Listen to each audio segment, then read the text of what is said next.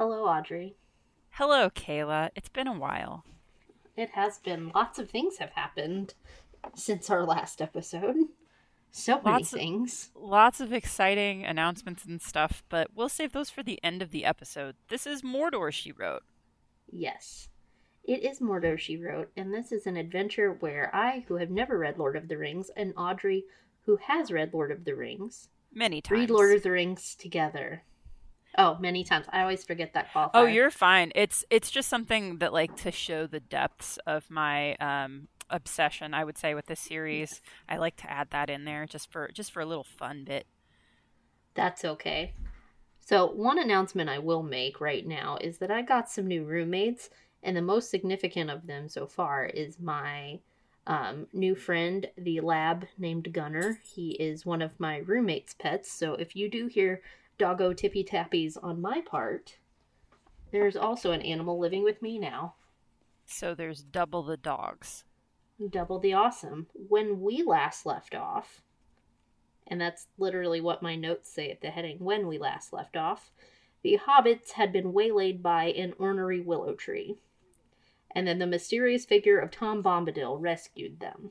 That's correct. So this is chapter 7 in the House of Tom Bombadil, and we pick up exactly where chapter 6 left off, which is to say, the hobbits stepping into Tom Bombadil's house. Yes, and I spelled Tom Bombadil's name like 17 different ways, even though the book was right in front of me 90% of the time I was reading it. Well, 100% of the time I was reading it, and 90% of the time I spent writing my notes. No shame there. He's got a strange Yes. name, just like so many of Tolkien's characters. Well, I've mainly switched between like two L's at the end of his name and one L's at the end of his name. And Understandable. there may be a Tom Bombadildo in there at one point because Well, his song is it's all me. Tom Bombadillo, so it's hard to not see Yes. it that way, you know? Yes. So Well, they come into the house, right? And we're greeted by this description of a woman, long yellow hair, green gown with silver beads, belt of gold, yes. a chain of lilies and forget me nots, and then at her feet, I made a specific note of this that there's bowls of water Candles. lilies. Yeah, It's or there's water lilies and candles surrounding her. I actually made a note of that too. I very much enjoyed that particular image of her.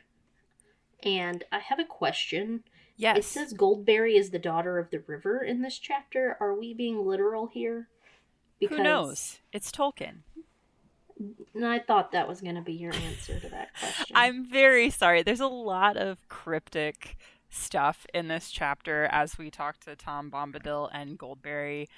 They're very much full of non answers, and I'm sure someone who's like more academic in their approach to Tolkien and all of his writing probably has more answers about who they are. But in terms of what I think that it is not a literal interpretation in the idea that like the river gave birth to her or whatever, but there are like ancient figures in a lot of Tolkien's mythos that you could theoretically say that one of them equates to being the river, right?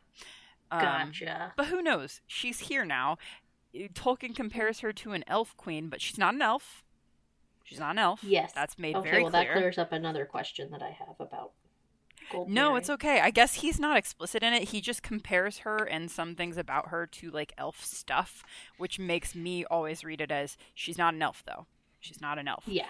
Cuz like especially like Frodo approaches her and he's overcome with like such joy and stuff and Tolkien compares it to like the feeling he gets when he sees elves, but more and closer, sorry, deeper and nearer to the mortal heart. Ah, yes, because there's that whole relationship between hobbits and elves things. I called this chapter Frodo Asks a Lot of Questions. Specifically, Frodo asks a lot of rude questions about Tom Bombadil. Well, I guess it could be taken as rude or not, just depending on which region of the country you were raised in. Um, my parents would consider it rude to ask that many questions, but he begins peppering Goldberry with questions about who is Tom, and I think that is a question I still had at the end of this chapter. I mean, that's a fair Um, question to have. You before he yes. starts his questions, though, he recites poetry at her, like spontaneously is compelled to recite poetry, Oh yeah. There's which I so much love. poetry and songs. So many. I Yeah, have but lots of thoughts on that when we get to later episodes. so he asks who Tom Bombadil is, and Goldberry, here we go, cryptic answer, says he is, and then elaborates by saying he is as you have seen him. He is the master of wood, water, and hill. You want to know what's real fun? What? I have that quote word for word written in my notes, and you beat me Perfect. to it. Yes. Well, we're clearly on the same page for this chapter. Yes. So, an observation that I made about Tom is that he seems to have some control or sway over either nature or the spirits found in nature. I'm definitely getting more of a spiritual connection to them. Um, Yeah, I think I, that that's yeah, totally fair. The yeah, follow up question is when Frodo asks, then this land belongs to him, and Goldberry says, that would be a burden. And so it's like the concept of ownership of the land is not a thing for Tom and Goldberry. Tom, gotcha. I guess, is like their tender, I would say, like the shepherd of the land, but he doesn't own it. Yeah, They all own themselves. gotcha. Um, yeah, it just seemed to be like the first indication that he is a figure of some authority in magical matters. Is he like straight? Like, I know obviously he's not a classified as a wizard, but does he have some sort of magical power, or is he just that persuasive that people listen to him? I couldn't tell you. I don't know. You couldn't tell me, or you won't tell me. Both. You're useless. I Well, know. that is your function. Well, or useful because that is your function here. Um, so I have Tom and the hobbits have a conversation over dinner. As hobbits do, they sit down to a meal with Goldberry and Tom Bombadil. And I just lost where I was because my sister is talking in the background. That's okay. It happens. Tom and the hobbits have a conversation over dinner, and Frodo asks how Tom knew that they were in danger. And then Tom indicates that it's not that he's omniscient, but that he seems to have a rather extensive social network. It can hear that Frodo was in danger and was traveling. And again, my notes say, and maybe in danger because my thoughts are running circular at that point. What are your thoughts on that? Is that an I accurate think that that's a assessment? fair thing. I think that you jumped ahead to I the probably next did. day.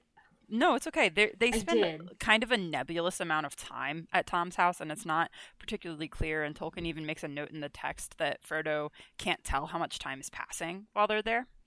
Um, Yeah. but the first night at dinner, Tom sings the song about how he found Goldberry in the river like years and years ago, and that's how they met. And then Frodo starts to ask about Old Man Willow, the tree that ate Merry and Pippin, and Tom says, "No, no, we'll talk about that in the morning. Like it's not a good thing to talk about now." And I wrote, "Is it scarier to know a thing is too scary to discuss before bed than actually discussing the thing?" Is this like the Middle Earth version of getting an email or a phone call from your boss that says we need to talk? Yes, something like that. Because that was the impression that I got. Like, oh, we're going to talk about this, but not right now. Yeah. And then there's like a whole page of like what everybody dreamed about, except for Sam, who didn't dream. Yeah, I was like, I had three of the four hobbits have a dream that night. Frodo dreams that he's in the dark, and a young thin moon rises, and it seems like a large wall of rock with an arch is in it. My handwriting is a little sketchy right here. Yes, no, that's correct. And then he flies over it and sees it is point of a it is part of a circle in the hills, like a standing stone circle. Hmm. I think was where I was going with this.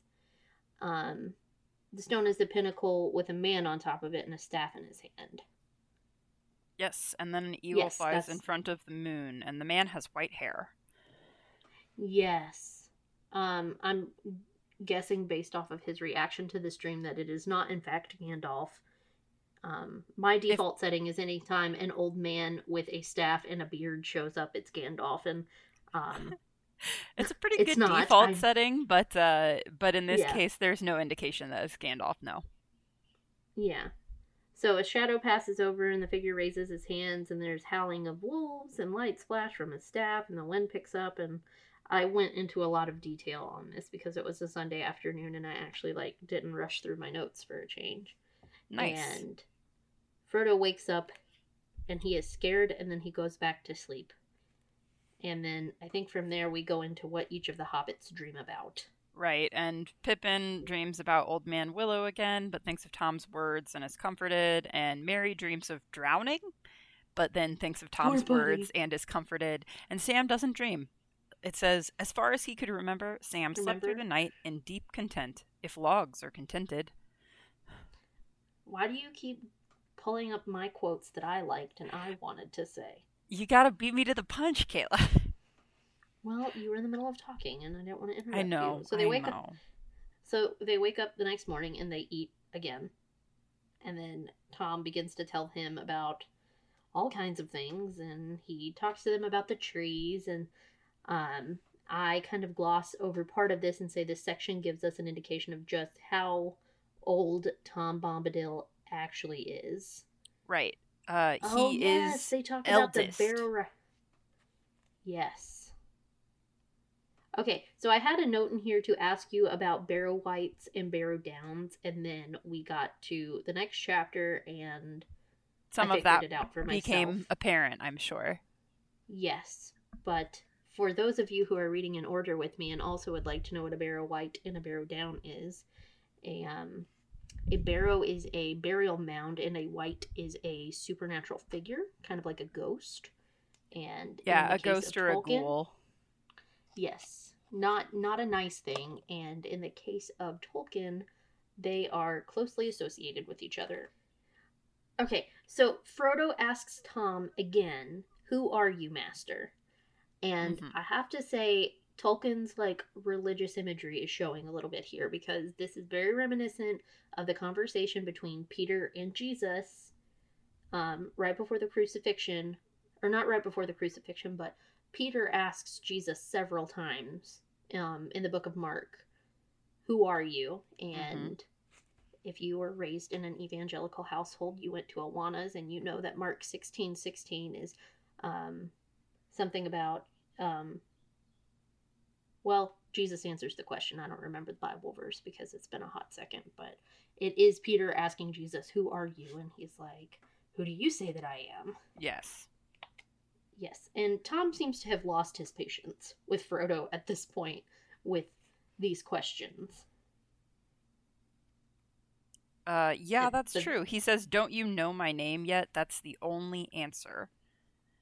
Eldest. yes, That's what I am. that's what it was. Um, is there an ominous shadow that walks by the window and as Yes. Goldberry comes into the house with a candle? So Tom's talking about how old he is. He's here before the river and the trees. He remembers the first raindrop, the first acorn, here before basically all the inhabitants of Middle Earth. And he says, he ends that speech by saying, he knew the dark under the stars when it was fearless, before the Dark Lord came from outside. And then it says, a shadow seemed to pass by the window, and the hobbits glanced hastily through the panes. When they turned again, Goldberry stood in the door behind, framed in light. I love that. I just love Goldberry. She doesn't even do anything, and I think she's pretty awesome. She's very cool. It's implied that maybe she controls the rain. Oh. Yeah, they wake up and it's raining, and she's singing outside in the rain, and it's a rain song. Even though they don't know the language she's singing in, they can tell that it's a rain song. So yeah. I gotcha. So then, Tom seems to know a lot about the Shire. I'm skipping over the songs. Do we have It's to talk fine. about the songs? There's a lot of songs. It's fine. There's We so don't have many to talk about songs. them. There's so many songs in this book. There's only going to be more, Kayla. Well, yeah, I know. So Tom knows a lot about the Shire and the beings that live there, including our old friend Farmer Maggot. I was going to say Tom Maggot, but that's not right. We don't know his first name. His first name's Farmer. His first name is Farmer. Farmer Magnet. Jesus. How many times can I mispronounce Farmer Maggot's name? I love it. Farmer Maggot and Gildor the Elf. Yes. Who we have both previously met. And this is where he gets his info about Bilbo and Frodo, is like all of his connections, kind of. So he seems to know quite a bit about them before they even show up in Tom Bombadil's life. And he seems to know so much that Frodo finds himself telling Tom Bombadil about the ring. And yes. He hands the ring to Tom Bombadil, and he watches it grow in his hand, and I'm like, It almost feels like it's a compulsion too, right? Because it says Frodo, to his own astonishment, drew out the chain from his pocket, unfastening the ring, and handed it at once to Tom, which is like a compulsion, right? Like Tom asks him to, doesn't ask, demands to see the ring, and Frodo's like, "Yep, cool." And then Frodo watches Tom put the ring on, and it doesn't do anything to him. He does not vanish, and everyone is just like, well, what the hell, man? What happened? And then he flips the ring in the air, and it disappears, and Frodo freaks out, understandably, until Tom hands it back to him, like some sort of magician's trick. And not only that, doesn't Frodo put the ring on and Tom is able to see Frodo while he's invisible with the ring on? Frodo's being kind of petty here. He's being kind of a petty bitch. And so Tom is, it says specifically, he was perhaps a trifle annoyed with Tom for seeming to make so light of what even Gandalf thought so perilously important. So when they were all talking again, he slips the ring on. Merry turns to look at him and can clearly not see him and is very surprised. But Tom's like, Frodo, hey, I'm not so blind as all that. Like, take it off, buddy. Yep. So they get packed up to leave, and Tom gives them one final piece of advice, which I can only imagine that they don't follow, because he gives them some warnings about how to make it past the barrows. And the most significant piece of advice here is mind your business. And I am pseudo predicting he doesn't mind his business. I mean, that seems pretty fair. You're forgetting one key ingredient, a song I am going to make you talk about. Which song? He gives them a song at the very end of the chapter. Oh yeah, I did forget the song. The song is important. If you have any trouble, do you want me to talk about the song, or do you want to talk about the song? I want you to talk about the song. Okay, well, there's a song that basically it's a summon Tom Bombadil in case, like, break glass in case of emergency deal, where they can sing the song if they need help from Tom Bombadil,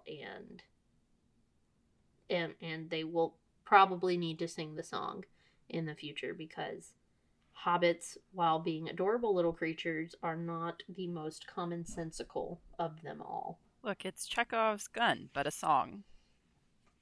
It is like that. Or Schrodinger's cat, but a song. I don't know. But then they go to sleep one more time, and that's the end of the chapter. That is the end of the chapter. So for as many notes as I wrote about this chapter, they didn't last me as long as I thought they were going to. That's okay. We got through it pretty quickly, but I think that there's a lot of description in this chapter, and there's also just a lot of like unanswered questions that we don't have the answers to, in regards to who is Tom Bombadil, who is Goldberry, what are they doing here, kind of stuff. So it's really just a lot of questions to present people with, and like, you know, this deeply mystical, magical, important, powerful person, presumably, right? Because he's not affected by the ring. So there's just a lot there, but not a lot of like concrete detail there. I see a pattern emerging in Tolkien's chapters, like a pattern emerging specifically in the plot of Lord of the Rings at this point. We get in danger. Mm-hmm. We are rescued by some mysterious figure. We get some information from that mysterious figure, and then we are sent off on our merry way again. And I think we've seen that happen at the beginning with Gandalf, like when Gandalf first shows up, then when they run into the elves, Mm-hmm. then right before we get to Farmer Maggot's house with the mushrooms, and then right before we get to Tom Bombadil's house, and then spoilers here. That just seems to be the prevailing pattern for this section of the story, at least. And Yeah, when it's I kind of think, the hobbits on their own, that definitely I would say is the pattern. yeah, and I'm not saying like it's ineffective or anything. I think it's a great way to get like it's not as big of an info dump as there was at the beginning of the story with all of the background of the Shire and hobbits and big people and little people and the history of different types of pipe tobacco. Um, and then I think we're also starting to see more and more influence of like Celtic motifs and imagery in this section, especially with like I especially get it with Goldberry. She just like I'm gonna keep talking about Chronicles of Narnia because Go for it. well, because they were such good friends. But Mm-hmm. Goldberry definitely reminds me of the scene in The Lion, the Witch, and the Wardrobe, specifically in the movie because that movie image was what I kept thinking about was where Lucy spring has started returning and Lucy is walking by some trees and the leaves start blowing and then they kind of turn into the figure of a woman like it's the druids, right? Mm-hmm. Yeah, that is very much the vibe I get from Goldberry. And then just the way that Tolkien describes her, she's always surrounded by flowers and dressed in green, and there's always some kind of water imagery or candlelight around her, and she's just portrayed as like this very soft, safe, welcoming presence, and um, that contrasts nicely with what's to come. Like in the way that the woods can be eerie and slightly foreboding, but you can't quite put your finger on it. I think she is kind of on the flip side of that, where she is nice, soft, and safe, but there's something about her you just can't put your finger on that makes her like as nice as she is. Yeah, If you are I think that that makes a lot of sense. So the way you're describing her reminds me of like Tamlin. Um, sure, Slippery, right? There's something like yes, extraordinarily fey about her, but where that's usually yes, reserved for elves in Tolkien's setting, he's given it to this random character that we don't know what or who she is. yes, it's very gossamer. Yes, Yes, I like it. but those are my final thoughts on chapter 8, I chapter think 7, not chapter 8. chapter 7. It's okay. Yes. Well, we've got announcements before we close the episode out and move on to the next. So, Kayla, you want to Do go you? first? I was about to say, do you want me to go first or do you want to go You first? go first. I'll go first. Well, I got a new job, and I know you're shocked. Totally Um, shocked. I I got a new job, and I am moving. Also, my new roommates are my sister and her boyfriend and his chocolate not his chocolate lab, his yellow lab named Gunner, who is the tippy tappies at the beginning. So if you heard extra banging, beeping, and conversation, that would be the rest of my household. It has grown threefold. Speaking of such matters, Yes. So my announcement is that I am pregnant. So I'm expecting a baby on October 31st, and I'm very excited about it. And I'm sure that that will eventually affect our schedule. But for now, just very exciting and working through the pregnancy symptoms. So yeah. we also have an announcement about the podcast. Do we? Yeah, we do. We didn't do this in the Did we last not one. announce? We did We not did announce not this in do the this last in. one. We did not, did we? I'm like, what do you mean we? We What do didn't you do it mean we yet. did not announcement? I thought like it's open. It's like it indeed has not been in an episode. Um, we have joined the That's Not Canon podcast network. So at the end of this episode, you are going to hear a promo from one of our partner podcasts. Partner podcasts? I don't know. There's a Don't There's a ask promo me. at the end of this. There's a promo at the end of this episode for another podcast on the network, but we joined, I want to say, a couple months ago, and we have just caught up to a point in recording where we can put out the good news. So that is that. That's all the excitement I have. I think your news was a little bit more exciting than my news, but Yeah, I think that's all the news I have. I have some very cute stuff to post on Insta, but I also forgot our password to Instagram, so I have to ask Kayla for that again. I probably need to change it again because I probably forgot it. So Well, that's all our news. So, Kayla, you want to take us out? yes, this has been Mortar She Wrote, and may the stars shine on the end of your road, my friends. Gollum has an unhealthy obsession about some bit of jewelry. Doesn't even know this is what the precious is. Stupid therapist. Cookie Monster's a bit of a stress eater. Cookie, cookie, cookie. And homicidal robots really just want their best friend back. I know I did and said things that she regrets. But why is that my problem? But what all these monsters really need is therapy. The podcast Therapy for Monsters finally puts monsters in a therapy chair with a real therapist. Me, Tim, your friendly neighborhood therapist. If you'd like to learn a bit and laugh a bit, check out Therapy for Monsters on your favorite podcast app.